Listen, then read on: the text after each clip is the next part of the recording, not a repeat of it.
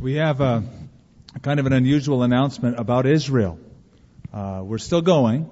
We haven't canceled. In fact, we have had so many people wanting to go that we've had a waiting list. And the waiting list seems to grow rather than diminish. And so we have decided to see if we could get some extra tickets. Now, the extra tickets aren't all with flying over there with our group. Actually, you get there earlier than we would by about 4 or 5 hours. And so you get to see a little bit more. But we have now 12 openings for Israel. We've gone to the standbys who wanted to get in and the waiting list, and we've said that they could go. So our waiting list is coming. But just in case at this late date there would be any others who want to go to Israel, and I would recommend going if you can make it. The Lord provides the funds to do it. There's nothing like it. The Bible comes alive. It's brand new after going to Israel. And it's a great trip. So if you'd like to come, we have 12 openings available. I don't go every year. I've gone 20 times, so it's not like I've got to go back next year. I may not go back for a few more years. But if you want to come this year, the only catch is we have to know immediately. And how do I put it nicely? You got to cough up the cash here quickly on this thing if you want to come. So if you do, come talk to us at the information booth, and we'll put you in touch with the travel agent and get you coming to Israel with us in a few weeks. Let's turn to Matthew chapter 5. In verse 27, Jesus continues, "You have heard that it was said to those of old, 'You shall not commit adultery.' But I say to you that whoever looks at a woman to lust for her in his heart, or lust for her, has already committed adultery with her in his heart. If your right eye causes you to sin, pluck it out and cast it from you. For it is more profitable for you that one of your members perish than for your whole body to be cast into hell.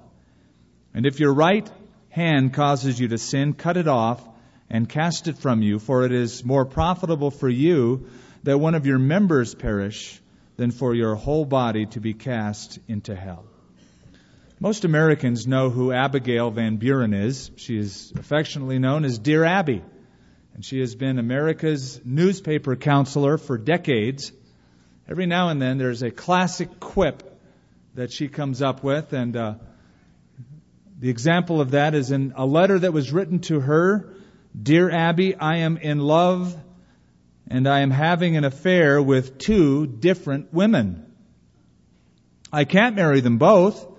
Please tell me what to do, but don't give me any of that morality stuff." And so she writes back in classic form, "Dear sir, the only difference between humans and animals is morality. Please write to a veterinarian." Good for her.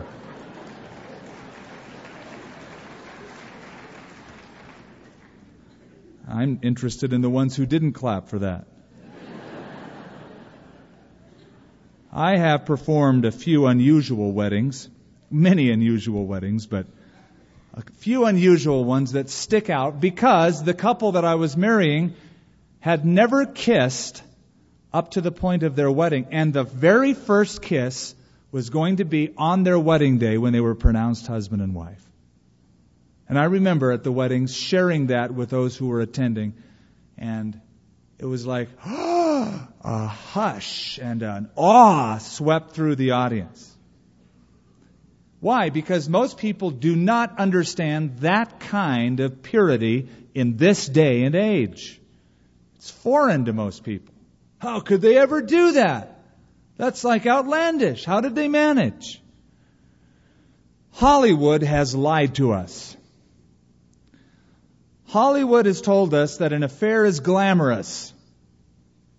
And they've said things like, it's free love. No, it's not. It costs. It will forever cost. There's a huge price you pay. Of course, now people are talking about safe sex. It's all right as long as it's safe sex. Excuse me, what does that mean exactly? I think any sex outside of the parameters of marriage is dangerous. It's not safe. The ramifications, the pain that an affair leaves in its wake lasts a lifetime. Ask couples who have been there. Now, we have to understand when it comes to the area of sexuality that God invented it. It's not like God's against our freedom. He came up with the idea, and it's a good idea. There's nothing wrong with it. He wove it into the fabric of humanity. But because it's God-given, it must also be God-governed. The example I've used on many occasions is it's like beautiful soil. Soil looks good in a garden, not on your rug. Ground into a white carpet, it's out of place. Or like fire. Fire's great in a fireplace. Burning under control, burning hot, adding atmosphere to the room, adding warmth to the family. But take the fire out of the fireplace. Put it up on the couch. Because I want it a little closer. It's my home. I want some freedom here. Great. You'll have a home not for very long. It will burn down. And many a passion has burned out of control and destroyed many lives. Yet, I hear these lame sentiments like, oh, the Bible's so negative about sexuality. Thou shalt not, thou shalt not. Well, what if you were to see a sign that said, keep out, danger? You'd probably say, why? What do they want me to keep out for? What are they hiding? Well, read a little further, buckaroo. It says, danger, do not enter explosives. Oh. You see, the negative commandment is put there for a positive reason, so that you don't get blown up. J. Allen Peterson calls an affair the myth of the greener grass. Because, he says, most people enter into an affair with that myth that somehow this is going to solve my emotional and relational problems. Whereas in essence, it is a myth. The grass isn't greener, and the problems get worse. Also, just because something is widespread and generally accepted doesn't make it right. Drug abuse is more widespread today than ever before. Doesn't make it right. Speeding is generally accepted as a form of behavior these days. Doesn't make it right. Divorce has become the norm. Doesn't make it right. And sexual immorality, though it's becoming so what, big deal. Free love, safe sex, doesn't make it right. Now, you got to figure that by the time Jesus gets to verse 27, especially verse 28, he makes every guy on that mount uncomfortable by these words. Can't you just picture them all fidgeting a little bit when Jesus gets to this point, checking their watches? Of course, they didn't have watches, but they would check them if they did. How long is the Sermon on the Mount going to last anyway? What is he doing? He's peeling away a self-righteous externalism that was so prevalent among so many. Back to verse 20 where he says, unless your righteousness exceeds the righteousness of the scribes and the Pharisees, you will by no means enter the kingdom of heaven. And there were a bunch of smug people who were thinking, well, I've never murdered anyone. And Jesus will say, but have you hated them? Then you're a murderer. Or, I've never committed adultery. But have you lusted in your heart? Then you are an adulterer. So he's saying these inner thought patterns and motivations of the heart are tantamount to the very action. And no amount of religious, ritual, outward veneer of righteousness will cover that up, because I am concerned about the heart. Now, the name of this message is When Sex Becomes a Problem. And if you look in verse 27, we see, first of all, it's an age-old problem. You have heard it was said to those of old. Why? Because as long as man has been on the earth, this has been a problem. Even in the biblical world. Even in the Old Testament, way back when the children of Israel entered into the land of promise, they were in a culture that was soaked in sexual immorality because it was part of the fabric of pagan worship systems. The god Baal was worshipped. The goddess Ashtoreth, that we mentioned last week, was worshipped by men and women coming up to an altar, a temple, or a grove of trees, and having an act of sex as part of the worship of these gods and goddesses. It was an act of fertility, worshiping the gods of fertility. And in Amos chapter 2, there is this reference, "Father and son use the same girl and so profane my holy name. They lie down beside every altar on garments taken in a pledge." Then the New Testament world, the Greek world, that is the background of the New Testament, saw sex as simply a biological function. No moral ramifications. You got to eat, you got to drink, you got to sleep, you got to have sex. It's just a biological function. And so they even coined their own word for sensual, physical, sexual love. It was the Greek term eros. And of course our culture has taken that and run with it, using that word, erotic films, erotic books. It's the Greek word eros. Interestingly enough, the word eros, the Greek term, is never once found in Scripture. Of all the terms that are used for love, eros is not there. Because originally, eros means to grab something that I might satisfy myself, and that is not true love. It's I'm going to grab something that I might satisfy myself. In the ancient world, adultery was commonplace, much like it is today. In fact, marriage vows more and more by the time of the New Testament were not a vow to be held sacred. Demosthenes, the Greek orator, said, quote, "We have courtesans for the sake of pleasure, we have concubines for the sake of daily cohabitation, and we have wives for the purpose of having legitimate children, of having a faithful guardian over all of our household affairs." The Greek historian Xenophon claimed it was the husband's aim that a wife, quote, "might see as little as possible, hear as little as possible, and ask as little as possible." Even the great, so-called great Socrates, the philosopher, asked, "Is there anyone to whom you entrust more serious matters than your wife? And is there anyone to whom you talk less?" So that is the background, the cultural background that Jesus is mentioning these things. The commandment, however, the law of Moses, the seventh commandment, "You shall not commit adultery," is no doubt what Jesus is primarily referring to. You have heard that it was said to those of old, "You shall not commit adultery." The seventh commandment. It's interesting that in the list of commandments, right after "you shall not murder" comes "you shall not commit adultery." God upholds the sanctity of life and then the sanctity of marriage. Why is that? Because shortly after God created man upon the earth, gave man life, He sanctified marriage. The first institution that God made was not government institution, it was marriage. God said, "It is not good that man should be alone." And Adam was there to say, "Amen." And the Bible says that God fashioned a woman and brought Eve to Adam. And you know what Adam said when he saw Eve? He said, "Wow." He said, "Well, I never read that in my Bible. I read in my Bible that Adam said, 'This is now bone of my bones and flesh of my flesh.'" And haven't you ever thought that's sort of a weird thing to say when you first see a chick? "Hey, bone of my bones and flesh of..." What is that? Where does that come from? That's because we lose a lot in the translation from the original. A better translation, I am told, is Adam said, "Here, now, at last." That's more like it.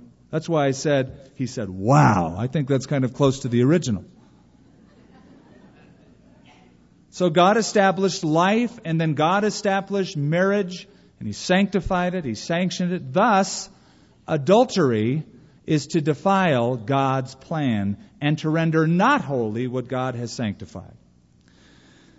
I was reading in Reader's Digest about a kid who came back from Sunday school, and you know, kids in lessons, they don't always have the right words, and they don't always pick up on the right pronunciation. And so the son said, "Hey, Dad, what does it mean when the Bible says, 'Thou shalt not commit agriculture'?" And the father, instead of trying to correct his son, just said, "Well, son, it just means that you're not supposed to plow in another man's field." I think that's accurate. I think that's a good way of looking at it. It's private territory. Leave it alone. Don't plow in another man's field. Now, of course, the law, according to God, upheld marriage and said, you shall not commit adultery, and there was a penalty for adultery. It was not divorce back then. It was stoning to death. If someone was caught in the act, they would be killed immediately, stoned to death. Now, it's probably a gracious thing that law is not being upheld today. Imagine. There'd be piles of rocks everywhere. There'd be more funerals than weddings in certain parts of our culture. Yet today, sexual promiscuity outside of marriage, i.e. an affair, adultery, is very fashionable. In fact, Malcolm Muggeridge once said that sex is the substitute religion of our culture. The substitute religion.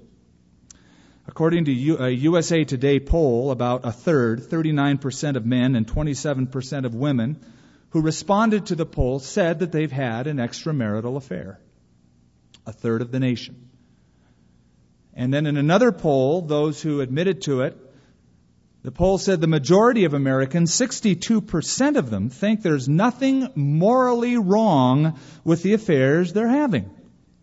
Excuses like, but we're in love, or, well, it feels good, do it. My point is, Ozzie and Harriet don't live around here anymore. June and Ward Cleaver have long since departed from our culture. And I wish I could say, that's just a problem outside the church, in the world, never happens in the church. But as a pastor, I've had enough experience to know that's not the case. In fact, you know what the rate is in the church? It's the same as in the world.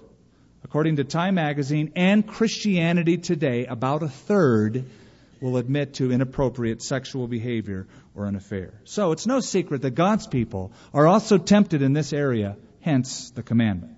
So it's an age-old problem. Secondly, and this is where Jesus gets to the heart of it now, it's not just an age-old problem, it's an internal problem.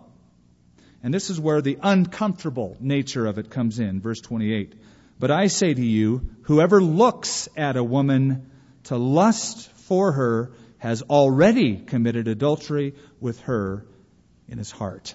Why? Because the heart is the soil where the seed of sin begins to grow. And if it begins there, it can sprout when it's full grown into an action. Now, what does Jesus mean by this? Well, the word look is a present participle. It means a continuous action.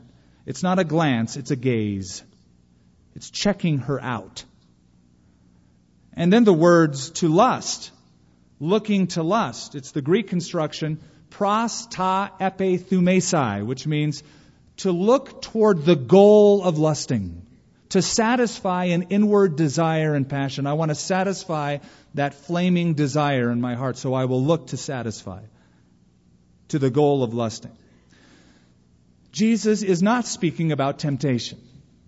He's not saying, if you're tempted in this area, you're at fault. Listen, everybody's tempted in this area. Every man has been tempted. Every normal man is tempted in this area. It's universal. It's common to all. When a man sees a woman, a beautiful woman walk in his path, Satan will use her and use the desire that he has to tempt him with lustful thoughts. What do you do when that happens? Well, you can do a number of things. You can resist the temptation by looking away, changing channels, doing something else. Or you can look to lust. You can dwell on your sight and satisfy the lust.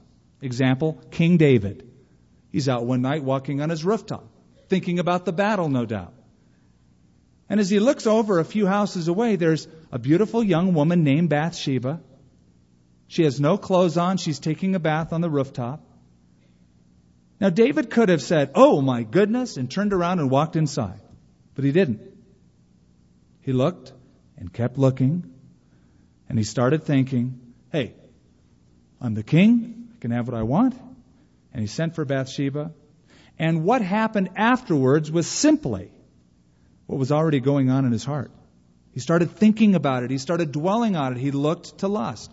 That's why I resent certain sex experts like Dr. Ruth Westheimer, who would say, fantasies are okay. There's nothing wrong with fantasies. It's only in the mind. And as long as it stays in the mind, it's okay. Excuse me. Hey, the mind is where the battle is fought. It does matter what goes on in your mind, because often what goes on in your mind will be acted out later on. That's the battleground. Like the modern proverb that says, sow a thought and you will reap an action. Sow an action and you may reap a habit. And sow a habit and you may reap a character. Sow a character and you may reap a destiny. And perhaps that's what Jesus has in mind when he says, if your right hand offends you, cut it off. It's better that you lose that than that your whole body perish in hell. Now, Job knew exactly where the battle lies, in the mind, in the sight, and what you do with the sight.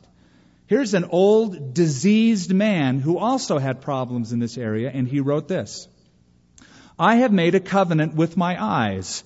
Why then should I gaze upon a young woman?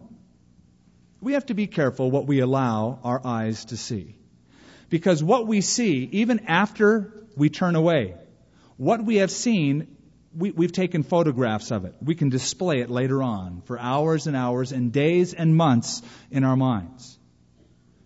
Dr. Victor Klein of the University of Utah said, quote, studies show that pornography is progressive and addictive for many. It can lead to the user acting out his fantasy, and often on children. So, guys, none of this, I'm just admiring a beautiful creation of God. I'm just looking at her because God made her. This is a beautiful creation. Hey, you don't look at trees that way. You don't look at flowers and rocks and mountains quite the same way. Those are creations of God as well. Now, clearly, Jesus is speaking to men in these verses. Whoever looks at a woman to lust for her has already committed adultery with her in his heart. Why does he address men in this area? Well, men have this problem mostly, not always, but mostly. However, let's look at the other side of this. If there weren't Bathshebas bathing on their rooftops at night, it would sure help. And sometimes gals can dress certain ways and act certain ways to incite a response. They will accentuate a certain part of their body because they know guys will look at it. And they want attention. And Arthur Pink said, if lustful looking is so grievous a sin, then those who dress and expose themselves with the desire to be looked at and lusted after are not less but probably more guilty. In this matter, it is not only too often the case that men sin, but women tempt them to do so. How great then must be the guilt of a great majority of modern misses who deliberately seek to arouse the sexual passions of young men. So watch what you wear, gals. It's an age-old problem. It's an internal problem. And it's a conquerable problem. There is a solution to it all. And Jesus gives it to us. Verse 29. If your right eye causes you to sin, pluck it out and cast it from you. For it is more profitable for you that one of your members perish than for your whole body to be cast into hell. If your right hand causes you to sin, cut it off and cast it from you. For it is more profitable for you that one of your members perish than for your whole body to be cast into hell. Now, what's your response when you hear those words? Gross! That's gross. What are you cutting hands off and gouging eyes out? This is sick. I think that's the point. I think Jesus said that to gross you out. So that you would think, you know what? Sin is gross. And sin must be dealt with radically because of its effect. Now, unfortunately, guys like Origen, the early church father from Alexandria, read this particular section and had himself castrated, taking it very, very literally, thinking that's what he must do to avoid temptation in this area. Well, what does Jesus mean by this? First of all, it seems to contradict him. Because if the problem is in the heart, if it's internal, it's in the mind, what the eye sees and entertains in the heart, if that's where the problem lies, then what good does it do to deal with the outward? Why would mutilation help? Also, suppose you gouge out your right eye. Still got your left eye. You can do a lot of checking out with one eye. You cut your right hand off, you still have your left hand to go out and commit acts of evil. Obviously, then, this is to be taken figuratively. Now, you might say, no, I believe it should be literal. Really? Well, then we expect to see some physical changes in your life coming up here. If we see you without an eye next week, we'll know, boy, he believed that verse literally. You see, in Jewish culture, the right hand, the right eye, represents the best vision, the best skills. And the point is that we should deal radically with sin and be willing to give up whatever necessary for the sake of purity. If it's going to draw us closer to the Lord, if it's going to protect us from evil, even the most cherished things that we possess, we should sever them. Notice that Jesus says, if it causes you to sin, notice that little phrase, causes you to sin. That speaks originally of a piece of bait that is put on a stick, kept in a trap. And when the animal hits that bait stick, it causes the trap to be sprung. It's an entrapment. It's a lure. So anything that will morally trap us should be eliminated as soon as possible.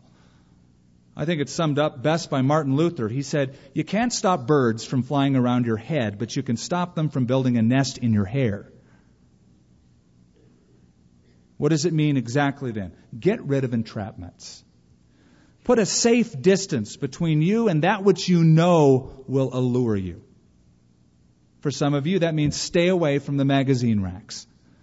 When you walk into a store, don't think, okay, I'm just going to walk by the magazine rack.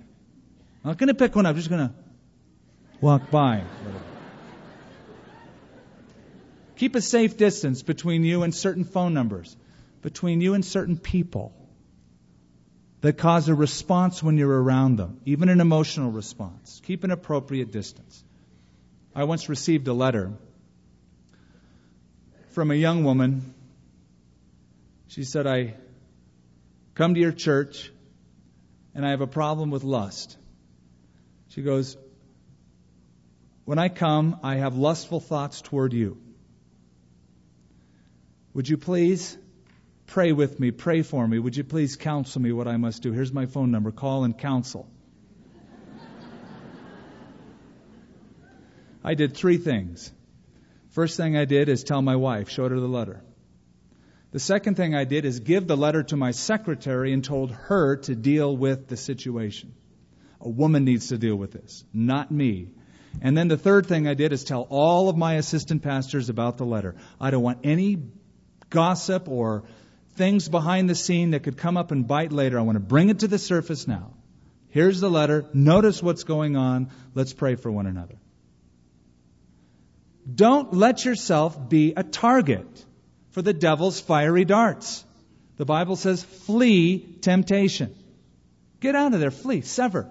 Joseph did that. Joseph was, you might say, very tempted. I mean, here's a woman, a married woman, who comes up to young Joseph, grabs him, and says, come to bed with me. I would say that's a very affronting temptation. What did he do? He left. He fled.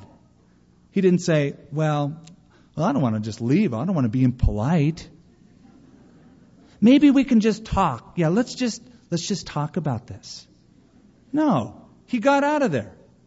Well, I don't want to just leave and be a bad witness. Hey, risk it.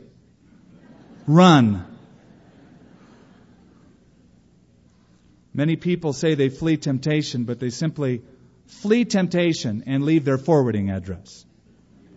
I resist you, devil, but listen, here's my card, fax number, anytime, just call me. Hey, don't compromise in this area. Cut it immediately. Maybe you have a relationship with somebody at the office. And you're just talking to that person because this person understands me and my spouse doesn't understand me. It's just platonic. Sever it. Oh, well, they'll be offended. Tough toast. Sever it anyway. You heard about the bear hunter out with his gun? And he aimed and he saw in his sight a grizzly bear. He was about to pull the trigger. But this grizzly bear, very crafty, very articulate, turned around and said, excuse me, what are you doing pointing the gun at me? So I'm about to pull the trigger and kill you because I want a fur coat. And the bear said, oh, well, all I want is a good meal. Maybe we could negotiate. Put your gun down. Let's talk about it. So off they went into the woods, and they came back, sort of. The negotiations successful. The bear came back licking his chops. He got his meal, and the man got his fur coat, in a sense. Compromise can destroy you. I want to close with some tips for prevention. 2 tips for preventing an affair. You see, there are some people that attract you more than others, and you know who they are when you meet them. There's an allurement. Or some sights attract you more than others, and you know what they are when it happens. First of all, realize the damage adultery can do, and stop the process. Secondly, realize the potential of a godly marriage, and go for it. First one, I want to explain. Realize the damage adultery can do and stop. You can damage yourself. You see, there's a thing out there these days called sexually transmitted diseases. And a lot of people who are promiscuous get these things. It can destroy you physically. It can hurt you emotionally. The guilt from the deceit. The anxiety from the hypocrisy. And some people will rationalize and say, well, yeah, this is painful, but I'll just marry this person I'm having an affair with. I'll just get it over and I'll marry this person. After all, we're in love. Statistics prove that marriages built upon an affair are almost doomed for failure because they're built on deceit. They're built on lies. What kind of a foundation is that? Also, it can destroy you spiritually.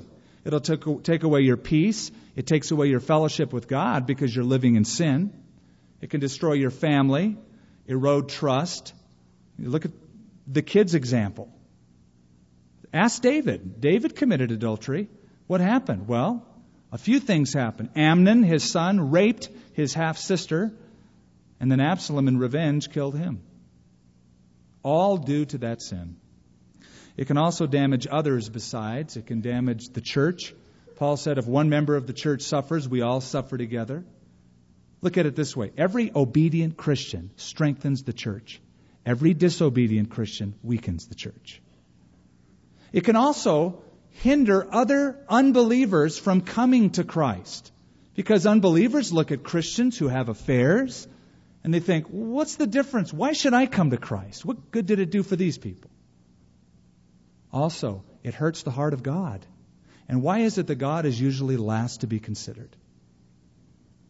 Oh, don't you know how this hurt your wife and your kids? Of course, but it hurts God. He invented marriage to begin with. That's why David in Psalm 51 said, against thee and thee only have I sinned and committed this evil in your sight. Because primarily it was a sin against God. And let me say that if God were first to be considered, a lot of this would be prevented. I mean, think about it. If you were to evaluate, would this affair be the will of God? Oh, come on, that's a no-brainer, right? Purity begins with a commitment to God. Even before a commitment to a spouse. God, I'm walking before you. I've watched skilled carpenters hit nails. It always amazes me. They can pull out this huge 16-penny nail. Is that a sizable nail? I'm acting like I know what I'm talking about here. 16-penny, I want to impress you. I don't even know what that is. They pull out these big nails, and they take one blow, boom, they can hammer it in. And I've asked, how do you do that? He goes, well, first of all, you always keep your eye on the head of the nail, never on the thumb that holds the nail.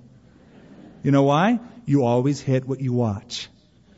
And if you're watching Christ day in and day out to please Him, a lot of pain can be avoided. So, realize the damage adultery can do and stop the process. Secondly, realize the potential of a godly marriage and go for it. A godly marriage is an example to other couples. Well, how do I do that? Date your mate. Don't let dating be something that you just win people over with. It's like the great hunt. Now that she has said yes, I don't have to pay any attention to her. Now, you keep dating that woman, guys. Go out on dates with your husband, gals. If you lost the spark, put a little lighter fluid in there.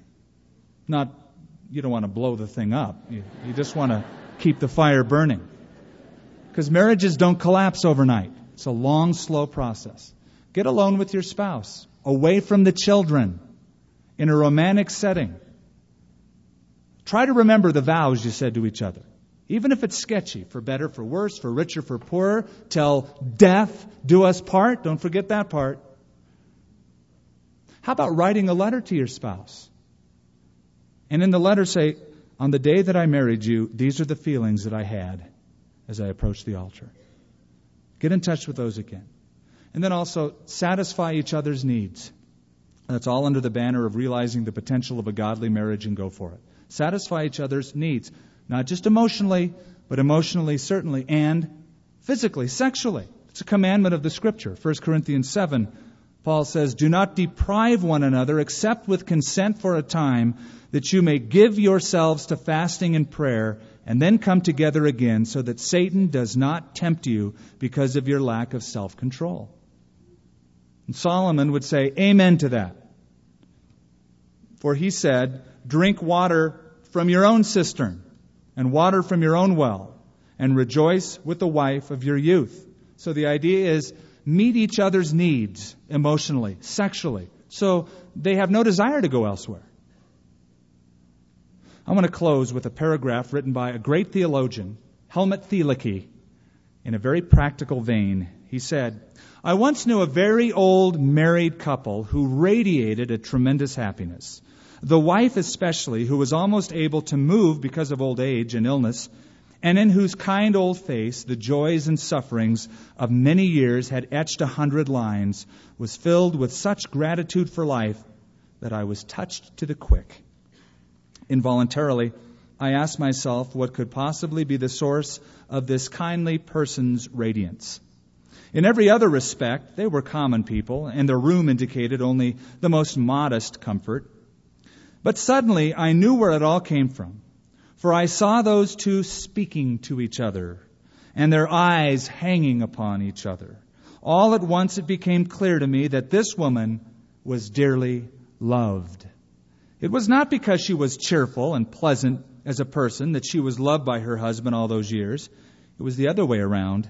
Because she was so loved, she became the person that I saw before me. So, Abby was right. The only difference in the regard of that man's letter the only difference between men and animals in that vein is morality. Would you rather live like an animal or like a child of God? Adultery is an age-old problem that always begins in the heart, is controlled by the mind, and sometimes it means we have to sever things immediately and flee temptation quickly to overcome it. Father, our prayer is that the marriages of our fellowship would glorify the Lord Jesus Christ, that we would make a commitment to purity to you and then to our spouses. Lord, I pray that we would see the gravity of this, but also understand that sin, no matter what kind of sin, is forgivable. And that if we have sinned, that the blood of Jesus Christ cleanses a man or a woman from all sin. Thank you, Lord, for your great grace and love. And now, Lord, help us, as Jesus put it in those last two verses, to take sin seriously, not to compromise. In Jesus' name, amen.